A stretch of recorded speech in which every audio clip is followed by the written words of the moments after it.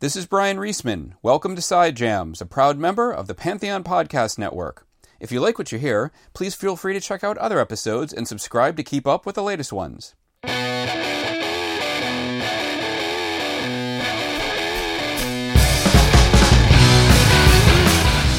In a professional career spanning nearly 55 years, singer-songwriter Dave Mason has experienced a lifetime of musical adventures.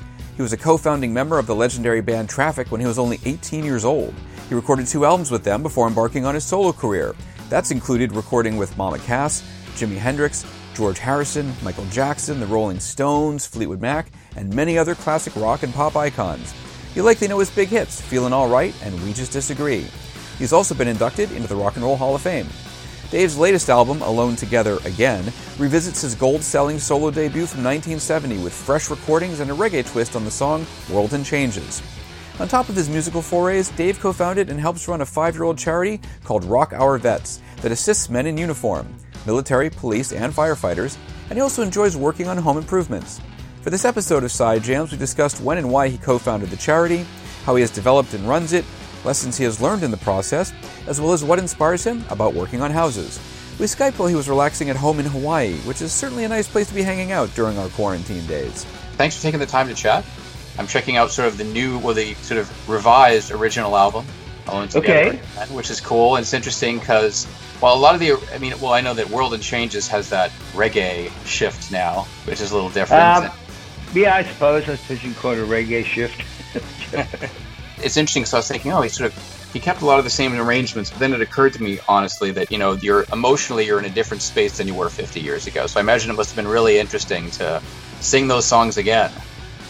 Yeah, well, look at you, look at me, shouldn't have took more than you gave, only you know and I know.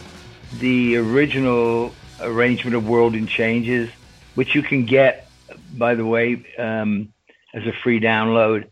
Yeah. I've been doing those they've been in my shows for 50 years on and off. So wow. I've been playing them live one way or another. They've always been there. Well, obviously, they hold up. They, shouldn't have took more than you gave. Look at you, look at me.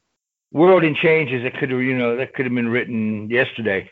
So they're somewhat timeless themes, yep. Which is what I have always tried to write in anyway. I was checking out the Quarantine's version of Feelin' All Right, yeah, that was fun. I love how there's Mick Fleetwood, Michael McDonald, you, and then Sammy Hagar. and all 3 Doobie Brothers. It's interesting. Well, Sammy's the one that sort of stands out the most, but then again, it's he was in Montrose in the early 70s, so it's still the same generation. He's older than people think, actually. I guess, I don't know. I don't think in those terms. I don't think in terms of that there are old songs. They're either good songs or they're not. And good songs, good music will always be playable, I was just going through an interview with somebody who was asking me what would be the biggest surprise for people to know that you have in your playlist.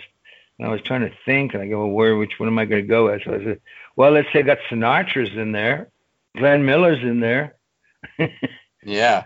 Dave Brubeck's in there. Eddie Cochran's in there. Doris Troy's in there. So I have a pretty eclectic music taste. It's cool. My podcast, I talk about people's music, but I'm also discuss their hobbies and their outside passions outside of music. And I know a big thing for you is wellness. Well, that's just in general terms. At 74, yes. And my wife has a yoga program she does, which she's been building a bunch of stuff that's about ready to go online here soon. So that's kind of cool. That's cool. When they said, well, you want to talk about what your hobby is? And I was like, oh, God. My hobby became my profession, basically. The only other basic side thing other than, remodeling houses or my charity for vets and uniform services are pretty much the only outside things that I actually don't make model airplanes anymore. Yeah, as you get older, I'm a writer, and the arthritis is slowly starting to kick in. So it's I can't do that. The only other thing I guess would be, I'm the cook in the house, so that's my hobby or my job, I guess. your thing for vets, I thought it was dealing with the people who are recovering addicts too, people who are going through difficulty in life, and you were trying to help. No. That my wife was doing that with a program that she had some time ago, but doesn't do that anymore. My only other one is but that's more of a charity. I'm more involved in it when I'm on the road. Is rockourvets.org, which is for veterans. Please tell me about it. I'm curious. Just myself and a good friend for many years, Ted Knapp, who lives in New Jersey. We do our little bit for the vets, but also for all uniform services, law enforcement, firemen. Yeah. But it was just a small organization. It's just all volunteer. So everything that we get goes where it's supposed to go, not just, some of it peeling off to pay salaries and stuff. So we pretty much take care of everything. But it's not just a question of money anyway. People, they need things. If anybody wants to go look up rockourvets.org, please, they need, whatever. If you've got a spare old computer, old clothes, old cars, or just things. They need things. So we try to facilitate that. Try to facilitate basically helping people stand on their own 2 feet, I guess. When did you start the charity? Well, we started it, we started about 5 years ago. Then we were with, both of us were with one prior to that, which goes back probably 10, 15 years. So I've been doing it. And I'm the son of a father that was born in 1894, for God's sake, fought in the First World War. Wow. My half-brother was driving tanks in North Africa in the Second World War. So it's very close. I'm a 1946 baby. So it's a big part for me. And like I say, I'm not counting any party affiliation whatsoever. It's not a political issue. Both are bad as each other in the way they've taken care of the vets here in this country. Otherwise, we wouldn't exist, and neither would the other charities that exist. So I think that the way they're taken care of is abominable. It's, Yeah. So we exist along with the rest of the others to try and fill in those gaps, I guess, and happy to do it. What mistakes have you learned from other places that then you can apply to this to make it a better organization? Well, I don't know. Like I said, we're just small. There are a lot of charities. There are charities around, but there are areas where, let's say, the money ain't going where it's supposed to go, a lot of it. Yeah. We wanted to make sure that we were not in that category. But like I said, we're not a large organization. We're just basically myself and Ted. And then we have some other musicians that are involved. My biggest role, I guess, is when I'm on the road, which is what I can't do now. And we'll talk about it. We'll maybe auction off some guitars or something. Do a meet and greet with people. So we try to raise funds that way. But one thing I'm proud about is that we, other than maybe some stationery or just, basic stuff, if there's money involved, it goes where it's meant to go to. And we vet the vets. So people may apply, but we vet the people that apply so that we're sure that that's on the up and up too.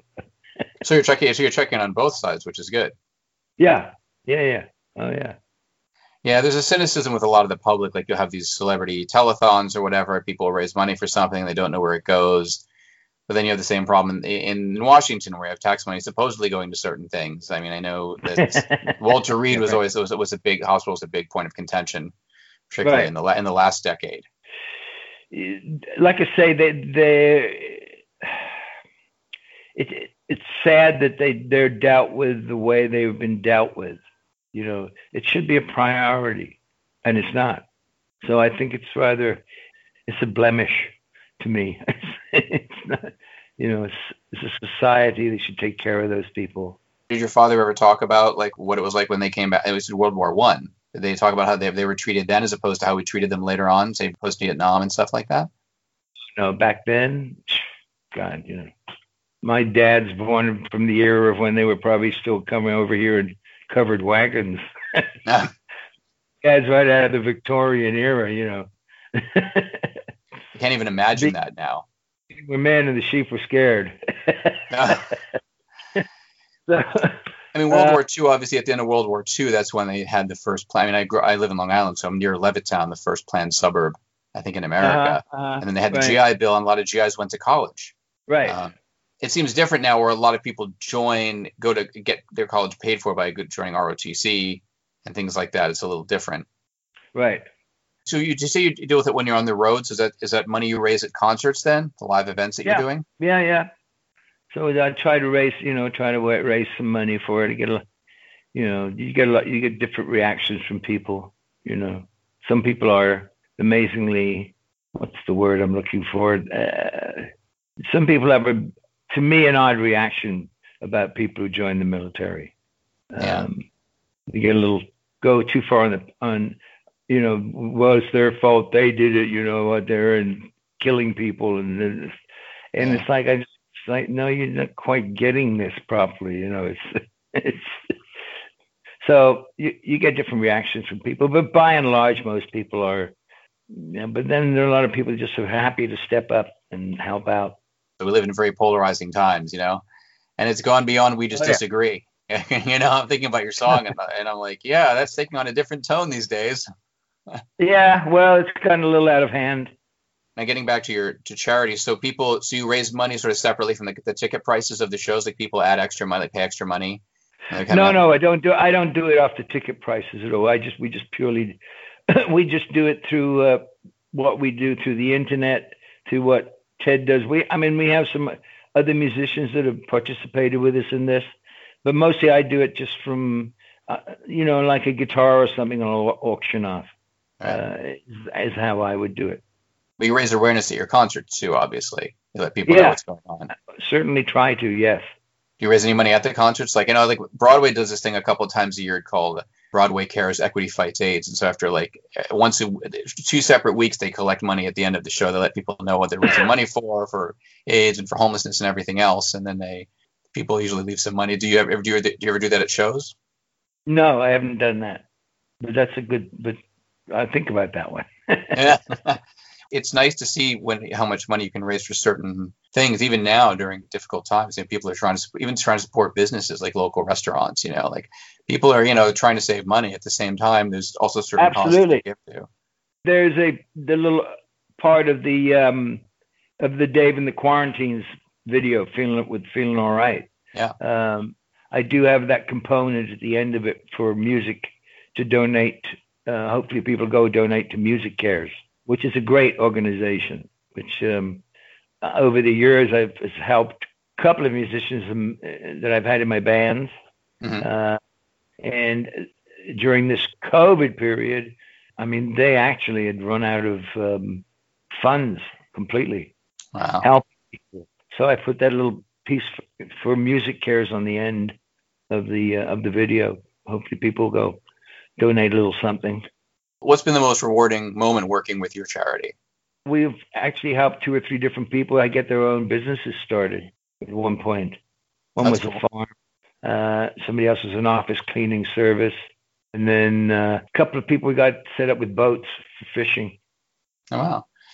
Farm in particular is a lot of work. Yeah. But that's the highlight. Because the main goal is to get people to a point where they can stand on their own 2 feet. I guess our motto is that we're into giving a hand up, not handouts. Well, it's a self-esteem thing. I think John Bon Jovi's talked about the same thing with the charity he has and the food bank he has, the restaurant he has in Jersey. The fact that they want to help people, they also want to, and some people end up volunteering there too, who actually need food. They actually volunteer and then they get rewarded with meals. And he says the whole idea is to give people self-esteem and not feel like what you're saying, getting a handout, but they're giving the boost that they need to feel like they're doing something also.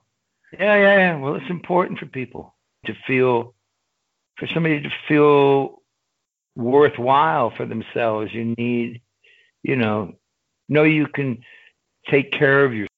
Yeah. Soul Kitchen, that was John's thing, Soul Kitchen, which he actually does wash dishes occasionally and promotes. Now, you also mentioned, you talked about home building or do you home improvements? Is that something? I see this nice. You're in Hawaii. I see this nice tropical background there on the porch outside, and I'm thinking like, I mean, I guess you have extra time right now to do stuff like that. Have you been doing anything like that recently? Not recently. We did I've remodeled 3 houses in the last 10 years. Really? So what kind of a process does that involve? Well, money for one thing. Oh yeah. Money for one thing, and finding the right people and the patience to go through it. This place. I mean, I did a lot of remodeling here on this house. It looks nice. From when we bought it 4 years ago. But yeah, I did. There's a lot of stuff. The pool. There's a pool out there now. But a lot of things. There's a lot of small stuff that got done here. And then the house prior to that was another big remodel. And then when I lived in California, had a huge remodel on a house there. I should have just torn it down and just built a new one, frankly. So why didn't you then? How long did that take, and what inspired? Because I didn't know. That was the first. That was the first one. It's about 15 years ago. But yeah, I could have just torn the damn thing down and built a new one. All right, but you're happy with the way it came out? Oh yeah. I mean, I should have been doing this years and years ago. I mean, we're good at. My wife Winifred and I are pretty good at it. We argue a lot and fight a lot over stuff. It's a bonding experience for your marriage. You get to fight over doorknobs and light switches. How long on average then does it actually take you to do one of these remodelings? Like how many months or years is involved? It varies. This place has probably been remodeled slowly over the last 3 years.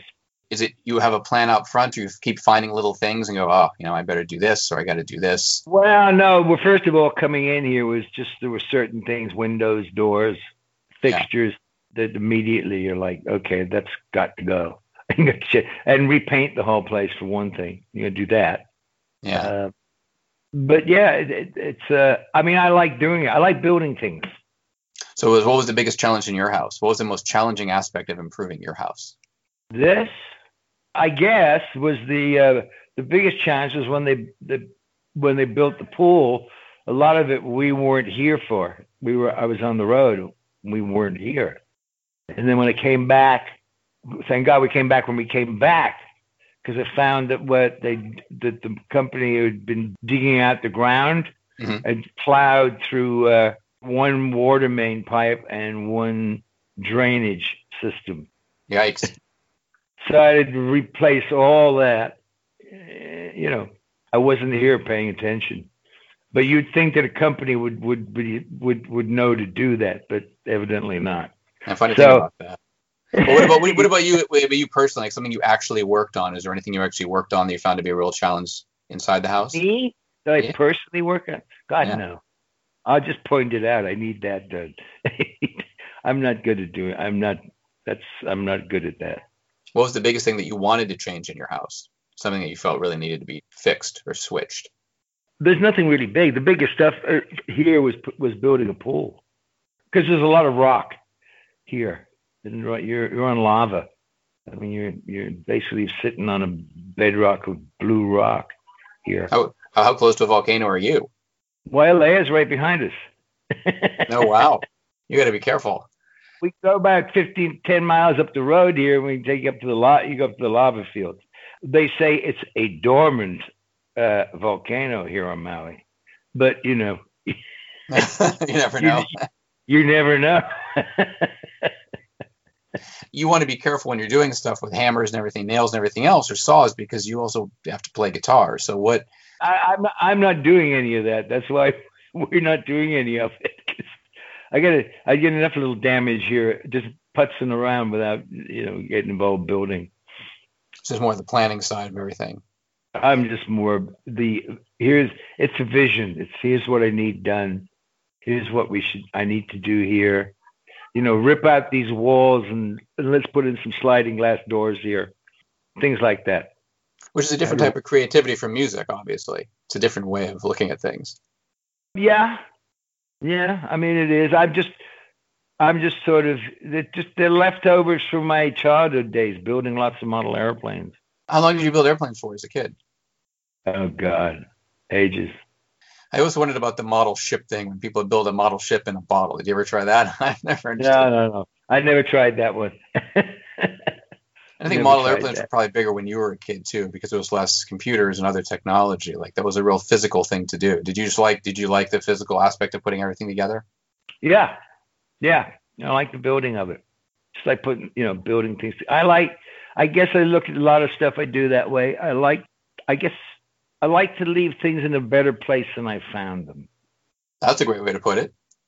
So you can apply that to music and building and charity. To everything, pretty much, yeah. That's cool. The other charity you said your wife was involved in, how long was she involved in that? She had a thing called Yoga Blue for a while, and she was working with, when I lived in California, she was working with a group of people in Ventura, recovering women, actually. Mm-hmm. And she did that for a while. But I think that part of that was it just got a little, I think for her it was great, but the stories and getting so close to that much damage was a little more than she could handle, I think, emotionally. You're dealing with, you're talking about dealing with like recovering alcoholics or? Right. And just not alcoholic, but some of these, I guess, women are just heroin addicts or whatever. And she was doing that in recovery. Now she's more moved into a restorative yoga, more things like for, stiff old white guys like me, And has it helped you? Yeah, when I do it.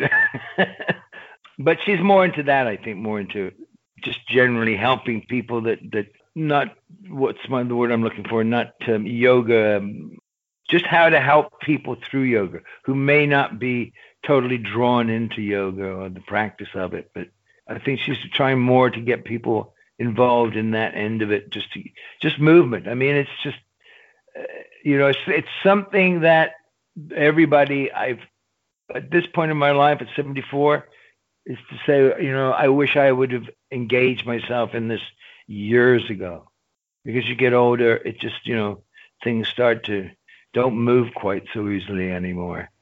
And whilst I'm over here with all this time off, for me, it's a question of trying to get more engaged in that and work on some things and try and work out some of these kinks that have developed as best I can. Yeah. So, well, it'd be good for touring. That's my little hobby. That'd be my hobby at this point. Okay. Restoring yourself and a little literal self-improvement. Exactly. Yeah. So when you get back on the road, are there any songs there'll be certain songs you're always going to play, but are there any songs you'd like to bring back? Well, there's some songs off my other albums that have not been in the set for some time. So I think I probably will look at that. Then there's, I also have some Traffic stuff that I introduce into the set, some of which are totally different. Like I have what I think is pretty cool version I have a very cool blues version of Low Spark of Honey Oh Boys that's in the set. And then I do Dear Mr. Fantasy, but I do it I have slightly different chords, and it's in a minor key rather than a major key. So melody is the same, but I've changed the chord structure of it. So I do things like that, bring some of that into the set. No, it's cool to do that. Sometimes some of the classic rock bands get a little lazy. They do the exact same version you've heard 5 tours in a row, and after a while, like, why am I going to see this again? Like, it's nice when people surprise you. And sometimes you also get older bands that have younger musicians, and so the younger musicians like, oh, you got to play this song, and you pull it out. And I think it's interesting. And I think that at this point, the fans that are coming, I'm assuming, are the real fans of you that have been with you for so long. Yeah. Like they'll appreciate what you're doing. Yeah. Well, thank you. You're welcome. I appreciate it. It was interesting, and I get to be envious of your Hawaii background. Yeah. It was very quiet over here. It's great. It's just hardly anybody on the beaches. And what can I say? It's Hawaii. It's beautiful. I mean, we're both very fortunate, my wife and I, that we have this place here, and we're able to, that I can have this place to stay and sit until we can get back on the road, which I don't know when that's going to be. I mean, right now we're scheduled to go back out in next April. Yeah. But we'll see. We'll see what happens. Could be next fall. It could be when, Fingers crossed. Yes. I need to go back to work too, just like everybody else. No, I understand. I totally get it. Well, listen, stay healthy, stay safe. Yes, I will. Thank you. Enjoy the weather. If you need to do any sacrifices, the volcano god, let us know. If there's any way we can help. Okay. All right. Well, thank you, sir. You are welcome. Thank you. Have a good afternoon. Bye-bye. Bye-bye. That wraps up this latest episode of Side Jams. Please join me for the next installment, which will feature visions of Atlanta singer Clementine Delaunay. The tunes used in this episode are from Fox and the Law, and I licensed them through AudioSocket. As always, thank you very much for listening.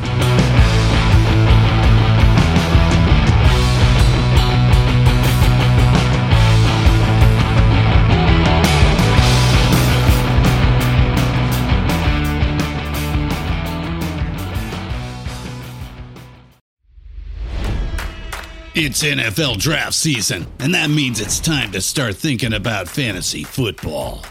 FantasyPoints.com features industry-leading experts and prognosticators using proprietary hand-charted data to help you score more fantasy points. FantasyPoints.com is the place to go for whatever kind of fantasy football you play. Whether you play fantasy football, daily fantasy sports, or do a little bit of everything, Fantasy Points has the meticulously researched content to guide you to victory. And why wait for the fall? Fantasy Points also covers the new spring football league, the UFL.